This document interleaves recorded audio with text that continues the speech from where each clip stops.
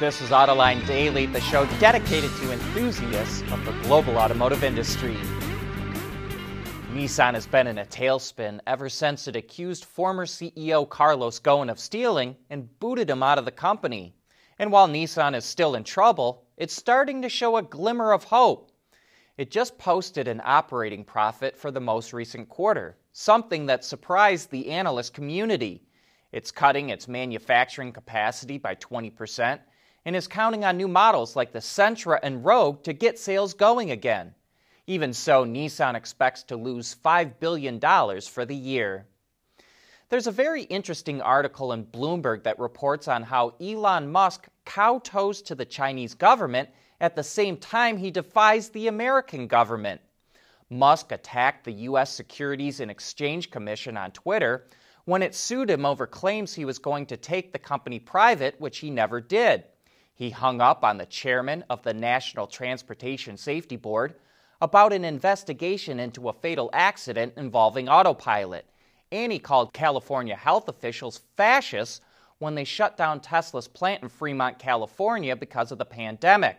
But when Chinese officials called Tesla on the carpet for quality and safety problems, it was a completely different story.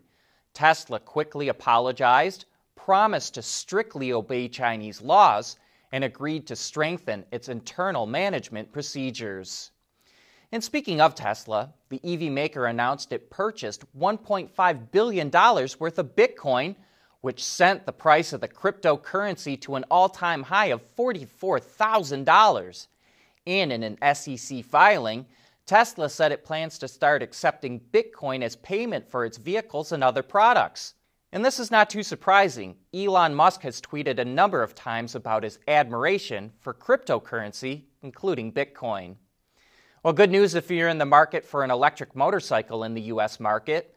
The federal tax credit for e-motorcycles was supposed to phase out at the end of 2020. However, it's been extended to the end of this year.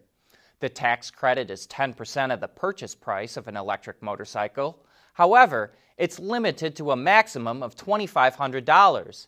And to qualify, a bike must be capable of hitting at least 45 miles per hour. We want to know what drives your testing. OTA, connected car, diagnostics, remote testing. Intrepid Control Systems is here to help you work from anywhere. Intrepid Control Systems, driven by your data. The world is changing at an ever-increasing pace. No matter what the mode of transportation, there is always the need for an efficient propulsion system. And that's exactly what BorgWarner has been doing since the earliest days of the automotive industry.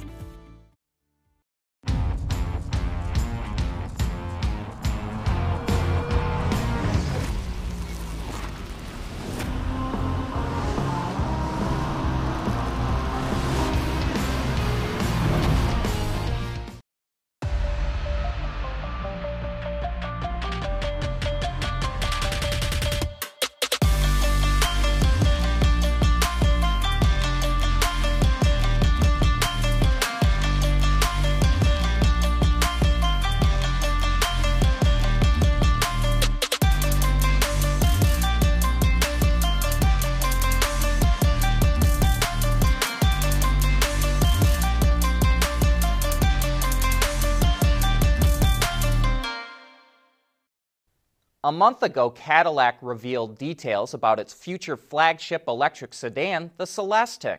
As we talked about, it will have an all-glass roof that features smart glass nanotechnology, which can automatically tint or untint glass with the push of a button. Mercedes and McLaren also equipped it in a number of their vehicles several years back. I recently talked with Joe Harari, the CEO of Research Frontiers, the company that developed smart glass technology, and he says not only does it make vehicles more stable, but can also help cut emissions. And one of the interesting things about putting it in the roof, like both Mercedes, McLaren, and now Cadillac has done, is that you're taking weight out of the roof too. So you're actually lowering the center of gravity of the car and making it more stable. So you actually get more headroom without raising the roof line because of that. And it makes it more comfortable, but it also, promotes stability.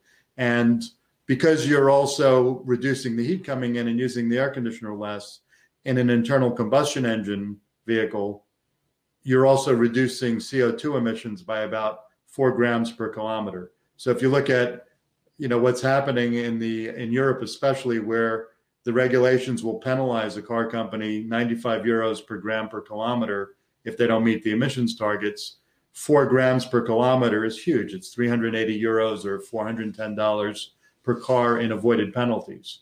So it's a very interesting technology that's not only cool, literally and figuratively, but also it's environmentally friendly and can save money as well for the automaker. If you'd like to watch that full interview, just check out the Autoline exclusive section on our website, or you can find it on our YouTube channel. Jeep's electrification efforts are going way beyond the plug-in hybrid version of the Wrangler and the Gladiator, which was only recently announced. For those that want to do some electric off-roading, Jeep is going to install solar-powered charging stations at iconic Jeep locations like Moab and the Rubicon Trail. While there's not a lot of details to report, we can also tell you the automaker is going to put its plug-in hybrid technology called 4xe into the all-new Grand Cherokee, and it's going to show off an all-electric Wrangler concept at the Easter Jeep Safari. And one last bit of Jeep news. It's not related to electrification, but the brand is coming out with a hands-free driver assistance system later this year, which looks like it's debuting in the new Grand Cherokee. And speaking of future electrification plans, Kia says it wants 40% of its global sales, which translates to roughly 1.6 million vehicles, to be hybrid, plug-in hybrid, or pure electric by 2030. To support that, by 2026, Kia will come out with 7 new BEVs based on its eGMP platform, the first of which will launch later this year. It will also come out with 4 new EV models based on existing ICE vehicles in that same time frame. The automaker has ambitious goals for its purpose-built vehicles, or PBVs, as well. These are just specialized vehicles, like for delivery services, that will ride on a PBV-dedicated skateboard platform. Kia is targeting sales of 1 million units by 2030. Its other main pillar for expansion is mobility services, which includes a new mobility concept where vehicles could be used for businesses during the week and rented to individuals on the weekend. Kia plans to invest $26 billion to reach its goals. AutoLine Daily is brought to you by Bridgestone, solutions for your journey.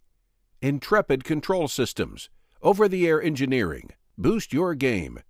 Borg-Warner, propulsion solutions that support a clean, energy-efficient world. And by SAP Industry Cloud for Automotive. While battery electric vehicles are getting all the headlines these days, sales of hybrids are doing much better.